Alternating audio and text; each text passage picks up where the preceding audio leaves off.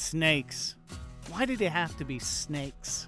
There's an inordinate number of poisonous snake bites that we see and care for here. Statistically, if you look at the numbers, if you're going to get bit by a copperhead, you're going to be in Pitt County. It's pretty amazing. And if that isn't enough? My wife comes into the backyard and she said, a man just came to the front door and said that he would be more than happy to spray our garden for black widow spiders. And I said, nah, we don't need that. We're good.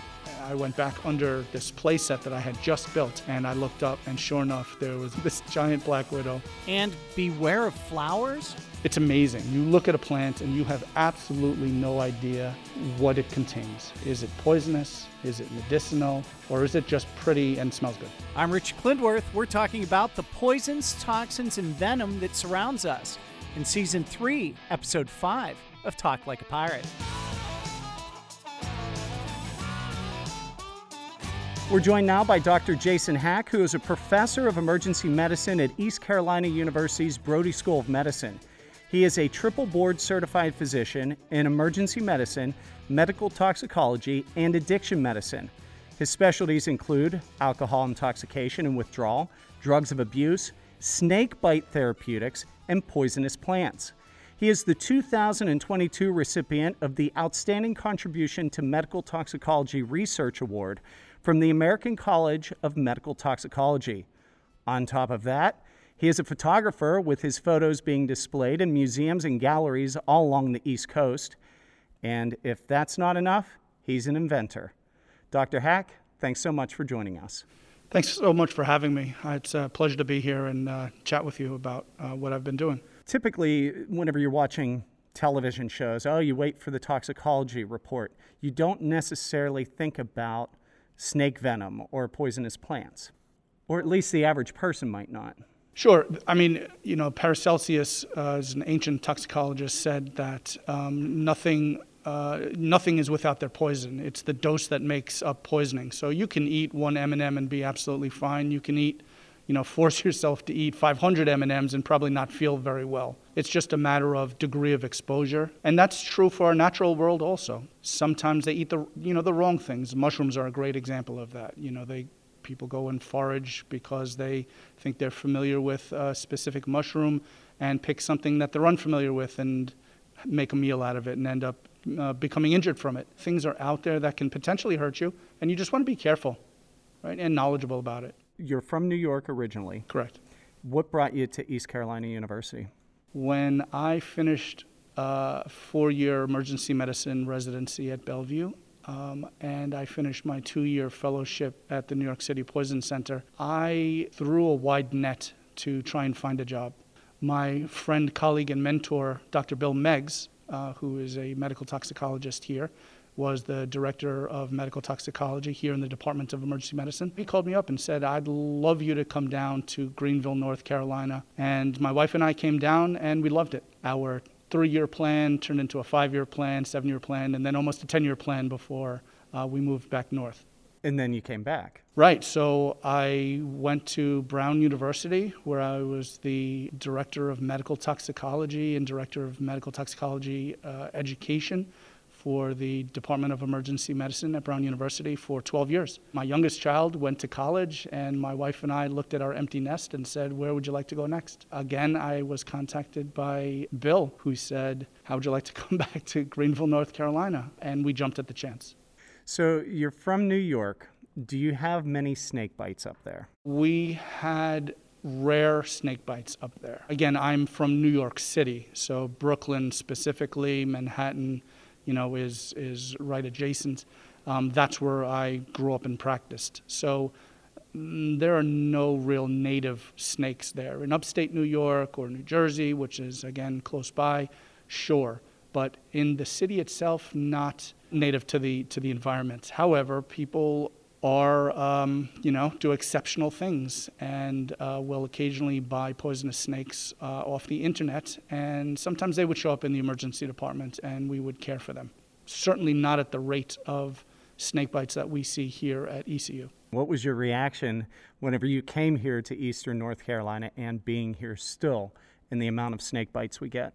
There's an inordinate number of poisonous snake bites that we see and care for here. It always felt to me like we were seeing an enormous number, and the American Academy of Poison Centers nationally puts out an annual listing of the frequency of specific exposures. The number one snake bite for a long period of time was always rattlesnakes in the southwest of the country specifically, and it always felt wrong to me. And then about, 2016 or 17, I'm not 100% what year it was, but the numbers of copperheads, which is the primary snake bite that we see here, crossed over and took the number one slot for the most bitey snake in the United States. And that felt right. Statistically, if you look at the numbers, if you're going to get bit by a copperhead, you're going to be in Pitt County. Frequency of bites. It's pretty amazing. It makes me feel so good being around here. I would say that I and my family do not forage under bushes. If I'm playing golf and it goes under a bush, my hand is not under the bush. With eastern North Carolina, we have the copperhead, the rattlesnake, the water moccasin, and the coral snake. What of those four is the most serious? Let's do it this way. If you're going to get bit by a viper in North Carolina and you have to choose one, I would choose the copperhead. Okay. I would go that way. The other ones, the venom is more aggressive, more potent, and more damaging. And there are various aspects, right? So I've seen in my career here pygmy rattlesnake, right? So pygmies are tiny little snakes that bite you, but their venom is extremely potent. I wouldn't volunteer for that one. The eastern diamondback rattlesnake is one of the largest vipers in the entire country. So it delivers a lot of venom, and it's nasty venom. I would not volunteer to get bit by that snake. Water moccasins or cottonmouths are slightly less potent, but nasty, right? You would not want, and aggressive snakes, you would not want to get bitten by them. Copperheads cause a lot of swelling, a lot of discomfort, rarely life-threatening, as long as it's taken care of appropriately. And how do you take care of it appropriately? First and foremost, if someone gets bitten by any venomous snake, you want to get to a hospital and get assessed, right? Because once you're in a healthcare environment, you can be assessed by an expert who will make the determination of what the next steps are. Is this something that can be watched, or whether this person needs to be given antivenom? And we have very effective antivenoms that work for any of the North American vipers. Is there a different procedure depending on what type of snake you should do on your way to seeking medical attention? The general first aid advice is keep the patient calm, keep the appendage, if it was a hand or a foot, in a dependent position. Again, get them as quickly and safely to a hospital so they can be assessed. Things that have been tried in the field that are absolutely not recommended are, some people say, electric shocks, or apply a tourniquet, or cut and suck the wound. These are horrible ideas. They don't save people's lives, and that should not be done. But they look good on movies. They're very dramatic. Just think about it this way, right? So your buddy gets bit by a snake that their venom is tissue toxic, right? Which means it causes a lot of edema and swelling. So just imagine the danger that you put yourself in, right? So you're the only person that can get them to the hospital. And yet you're going to cut into them and put your mouth potentially on that venom, right? That we know swells you. So you put the hole that you breathe through, your mouth, intentionally onto this perhaps pool of venom, and then you're the ride to the hospital, right, with your mouth swelling up. I would say don't do that ever, ever, ever. And this brings us to your invention. You invented a device that if you got bitten in a certain area? The clinical scenario is you get bit by a toxic snake and you are far from definitive care. Let's say you're on a mountain, you've hiked 3 hours into the mountain. So your time back from that point to your car is 3 hours plus. If it's on a hand or a foot, which by far is the most common areas of people getting bit, there are techniques such as compression immobilization bandages. You wrap the extremity from the bite site towards the torso or towards the abdomen if it was a leg, not tighter than you would for, like a tight sock, definitely not a tourniquet, just to compress, again, the lymphatics, right? Most venom is transported proximally through the lymphatics. If you are unfortunately envenomated, right, directly into a vein, there's not a whole lot that you can do.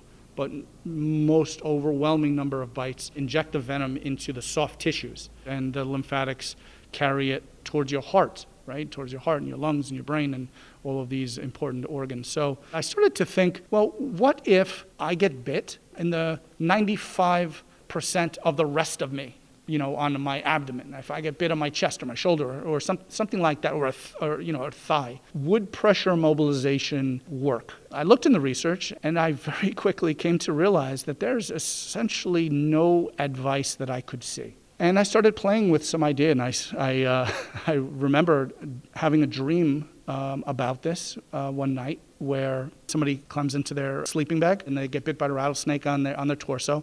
And I was thinking, what would I do if it was me? So what I came up with in the moment, essentially take my coffee cup and put it over the bite and tie my belt around it and squeeze the tissue around the bite site to hold it there. And then I'd start traveling to get to definitive care. Over the next couple of weeks, I stole my kids' model clay, and I started playing with ideas. That was the origin of what ultimately came to be VenomLock. So basically it's a device that's elliptoid in shape, and it's designed to be held on by straps around your body without being a tourniquet, right? Because again, tourniquets are very bad. We don't do that ever.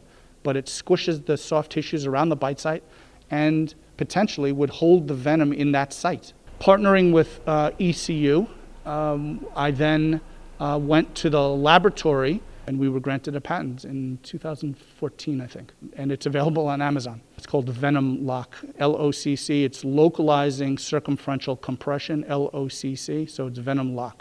I'm aware of one case where somebody was actually bitten on the hand, and they actually contacted me and told me about it and were thrilled with the results.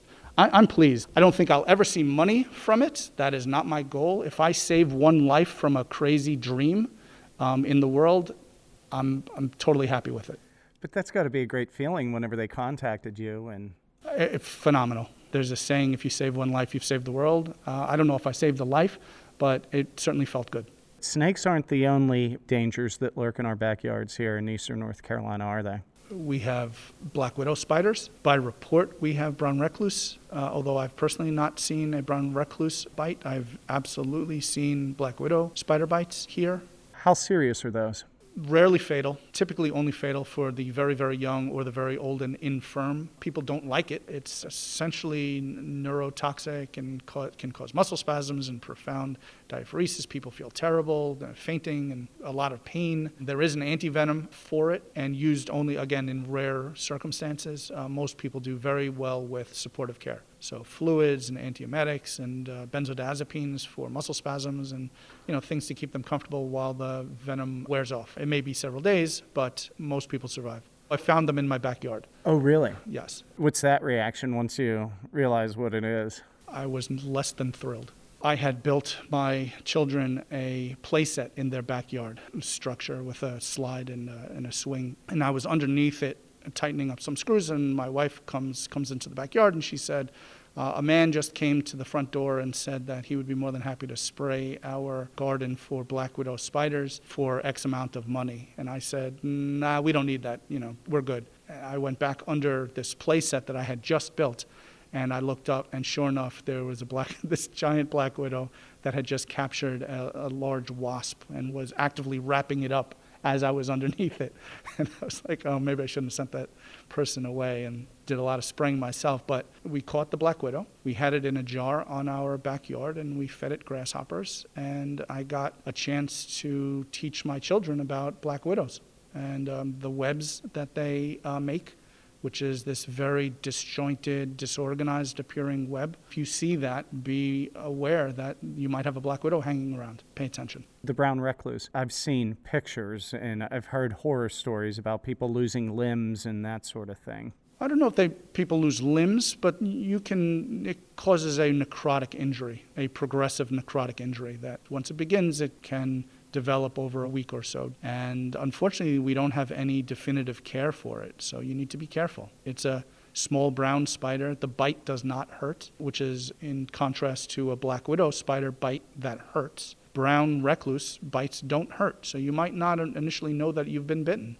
until you start to get a necrotic wound. There are awesome and horrific pictures online that you can see. The one that I'm specifically thinking of is pictures of their thumb that progressed through time, and I think they actually needed surgical repair at some point. Anything else before we get to the poisonous plants? Outside of the snakes and the spiders? And bees if you're allergic. Sure. The Hymenoptera statistically kill more people than all of the other insects, as far as I'm aware. Which one's that? Just bees, wasps, people that are allergic to it. Oh, really? Just for allergic reactions kind of thing. But I guess that's in a way toxicologic, but it's more an allergic reaction. Interesting. I would not have known that. So what type of poisonous plants do we have around here? And do we have a lot? In our environment, we absolutely have the right growing circumstance for poison ivy or poison oak or those russia oil-containing plants that would cause itches and blistering and things like that. But we have more than that around here, correct? Like different flowers? Going back to where we kind of started, right? Anything in enough dose could be poisonous. I think that's a good first rule of thumb. Also, I want to make sure people see the world around you. Put yourself, go for hikes, get outdoors, look at plants, look at gorgeous flowers. There are specific ones, like the ones that I just mentioned, that if you touch them, you'll have a reaction to them, like poison ivy, poison oak. With the exception of those, you're fine. My art, my photographs are about, in great part, the rare plants or flowers that fantastic to look at, but that you probably don't want your kids messing with because they might put stuff in their mouth, or that you probably don't want to put on your salad. What types do we have here then on that level here in Eastern North Carolina? What I have quite a few findings of is poisonous mushrooms. I've photographed amanitas, which you would absolutely not want to play with, have your dogs or pets get a hold of, or definitely your kids, because they potentially would cause poisoning and liver damage. There are other mushrooms that would also be very injurious if they were ingested. I was just at a friend's house who had a giant bush of pokeweed growing. Pokeweed is gorgeous and colorful and has these very inviting black berries that grow on it. And I mentioned to her that she probably wants to make sure that her children are aware this is not for eating. Pokeweed can give you a lot of GI upset and is not great for them. These are things that if you kind of don't know what they are, they're very attractive and don't do anything unless somebody decides to be adventurous and take a nibble for the most part. You can definitely find exotic plants both in gardening stores and offline and buy seeds or seedlings from these places of plants that are not necessarily indigenous to wherever you live, in this case, Eastern North Carolina, or grow extremely rarely, right? So you can buy, monkshood. You can buy digitalis. I saw digitalis at one of the large garden stores, foxglove. Just recently, I bought it because as a medical toxicologist, you have to have your poison garden to teach people about it. Again, for the most part, these things are safe. If they were imminently life-threatening, you wouldn't find them sold so easily, right? It takes some effort to hurt yourself with this, and often some misguidedness. It was pretty, so I made a salad out of it, right? Don't do that. Foxglove is hands down probably my favorite poisonous plant. I photograph it every time I find it. I buy it every time I can.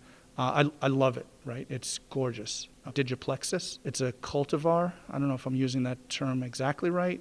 I'm sure a horticulturist is yelling at me right now. Digoxin crossbred with a different plant, and the blossoms are fantastic. I have actually that in my show. Gorgeous. And it's supposed to be more hardy, but still contains digitalis, which is poisonous. Although remember that a lot of these things that we're classifying as poisonous are actually medicinals, right? We forget in large part that a lot of our medicines, I'm going to take digoxin for an example. Digoxin is still used today for people who have heart issues, abnormal rhythm of their heart. So they take digoxin because it's one of the only medicines that slows down and regulates your heart, but also doesn't cause a weakening of the squeeze. I don't think we have anything else that does that. All of the other medicines that regulate the beating of your heart weaken the squeeze a little bit, right? So beta blockers, the calcium channel blockers, or those things. Now, the downside of digoxin has a very narrow therapeutic range, so you can get toxic very easily from the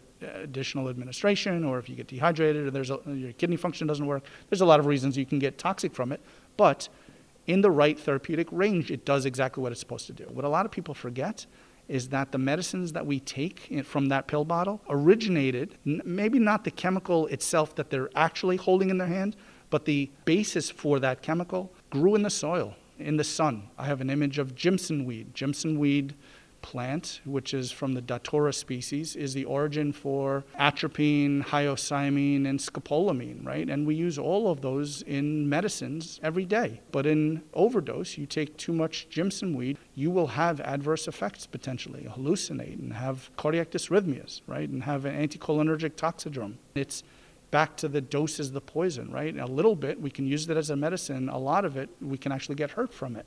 And you could be walking down the street and walk past a Jimson weed plant or a moonflower or whatever you want to call it, but not know the history from it.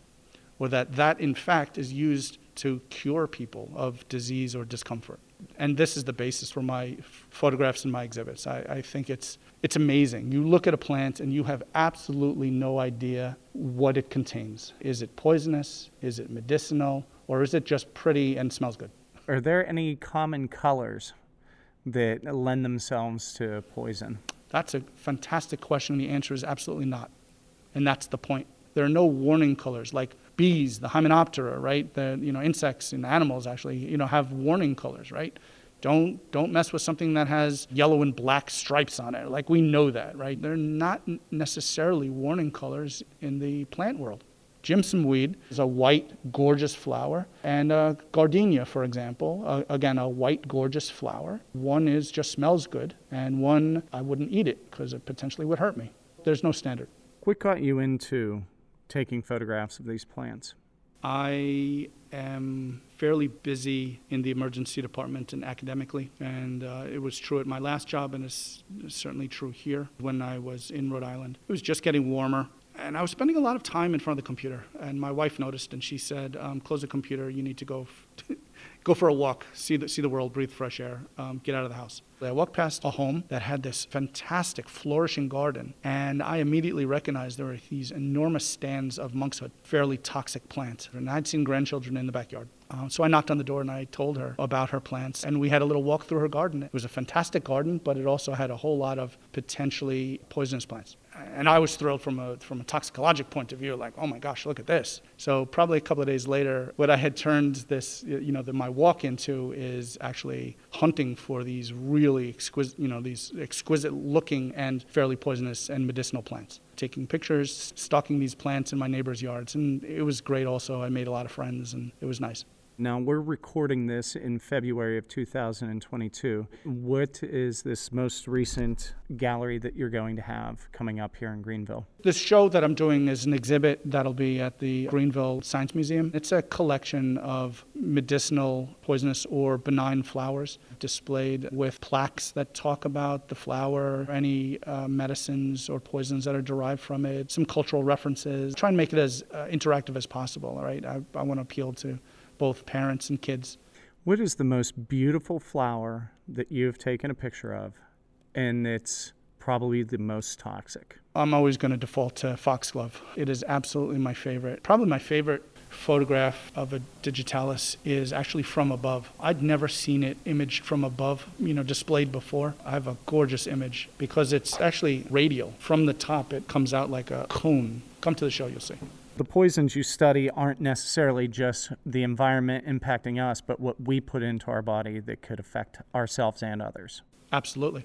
I was able to get involved with a fantastic group of people, again, in Rhode Island, who were involved in trying to make roadways safer by bringing attention to the horrific danger of driving while alcohol impaired. I've spent a lot of time and effort to try and bring this to the public's attention, working with a fantastic group of people in Rhode Island. I'm working hard now to re-engage with people working on this here in North Carolina. It's incredibly important. The amount of damage, destruction, and life-changing effects of people who drink alcohol and decide to get behind the wheel of a car. In my opinion, this is an unforgivable thing. In this modern time, there's rarely a time when somebody doesn't have a phone in their pocket that they can't say, you know what, I'm going to call a friend or an Uber or a Lyft or some other car-sharing thing to get me home safely. This has been a national awareness campaign every single year for as long as I can remember, and people are still doing it. They're drinking, they're becoming impaired, and they're getting behind the wheel of a car. The way to stop drunk driving is to impress upon people that they can kill themselves or someone else every single time that they do it. And the fact that they haven't done it yet is just because they've been lucky. The stars haven't aligned. It's not by their skill, because the statistics show that they're going to eventually kill themselves or somebody else or maim somebody. I actually created a photography exhibit of alcohol bottles on the roadside that we used as background for the Department of Transportation conferences that I was a part of. Each image is titled with another word for being drunk: blottoed or smashed or trashed or buzzed. These are terms that are used for people that are alcohol impaired, but they're also, if you actually think about it, terms that are used for violence. And the violence is the result of a crash. And then I accompany that with facts about drunk driving. So we've already talked about VenomLock, and in the beginning we called you an inventor. Do you have any other inventions beyond this? I do. I have two others that I'm really also very proud of. When I was at my prior institution, I joined a group of mentors that were working with engineering students. We were asked to theoretically create a product to see if we could develop it. And what my idea was a device that applied high-frequency vibration to a small area of skin to cause numbness, a non-invasive technique like on somebody's arm or wherever you're going to do a shot, and then when they got the shot, they wouldn't feel it. It was called DiaVibe. We actually won an award, a local research award in Providence. And another really interesting invention, I worked with an artist and engineer to develop a series of blocks in various shapes that are designed to represent qualities of pain. So when a patient goes to their physician and they're talking about pain, and they don't have the sophistication perhaps or the ability for whatever reason to describe one aspect of their discomfort. How bad is it? Does it shoot anywhere? What makes it worse? What makes it better? Hot, cold, tearing, crampy, sharp. But to different people, those words mean different things. So I started to think about this, is there a way where a physician who's not experiencing this discomfort and the patient who is experiencing discomfort, is there a bridge that I can create that they could have a shared understanding of what that discomfort is? And again, I worked with an artist and engineer, and we created these blocks of various shapes, and then we piloted it, and then through a period of elimination, we came up with blocks that consistently looks like your pain feels. I'm fascinated by this. That's in development right now still? So I have the blocks. We have one study published, and there's more work to be done. So congratulations on your research award. Thank you very much. Can you tell us a little bit about it and what you did to get this? I imagine the answer is I've been very lucky to be working with people that are constructive and helpful and supportive of me. I think thanks definitely has to go to my wife, of course, for putting up with me, my children for being on this ride with me and tolerating me stealing their toys to experiment with, to figure out these concepts. My parents, of course. I pay attention to the world around me, and when I see something that either isn't right or I think I can do better or has not been explored at all, that's something in large part that attracts me. In terms of VenomLock, right, it was the recognition that I couldn't find anything that might help me or one of my loved ones should they be bitten by a venomous snake, again, far from definitive help. Another thing that I did, HAC's Impairment Index, I recognized that there is no description that one could scientifically use to accurately describe the amount of impairment that alcohol induced, what drunk is. Right? You hear the word drunk, oh, he was so drunk or she was so drunk. You sort of have an idea of it. But in fact, what does that mean? And how drunk? We had no common language that a medical person could use with another medical person. I developed essentially a scoring system to objectively determine how impaired someone was from their alcohol ingestion. 5 different categories of actions that can be done at the bedside in 1 or 2 minutes and is easily done by nursing staff. Based on the ability, gives you a number. Because we expect people to resolve their alcohol-induced impairments, right? This scoring system goes from 20 to 0, and it should basically go in a straight, fairly straight line, right? So what if their impairment starts to resolve through the hours, but then stops resolving? This maybe is an indicator that something else is going on, right? Or maybe they don't resolve at all. That's a big problem and bears, hey, I need to look at this person more closely. So it's being used. I'm aware of hospitals in several states that are using it. I believe it's being used in Kaiser Center in Southern California as part of their psychiatric evaluation. So I'm thrilled. What would your final thoughts that you would want people to know about poisons, toxins, venoms? What I'd like to leave people with is the idea that they should go out and enjoy the world, because there's a lot in this world that on face value doesn't give us the information or the secrets that it's holding. And the more you look around, the more you notice, and the more you investigate, you might find that things are much more interesting than they first appear. Absolutely.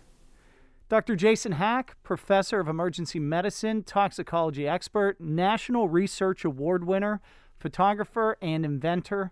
Thank you so very much for spending some of your time with us today and lending your expertise. This was a pleasure. Thank you so much for giving me your time, and hopefully people enjoyed this. And I look forward to a long, fruitful career here at ECU. Well, that's it for Season 3, Episode 5 of Talk Like a Pirate. That was a lot of fun talking with Dr. Hack and all of the different things that he's involved with. However, I may have to invest in some snake-proof boots at this point. Until the next time, please stay safe and healthy. And don't forget, always be yourself unless you can be a pirate. Then always be a pirate.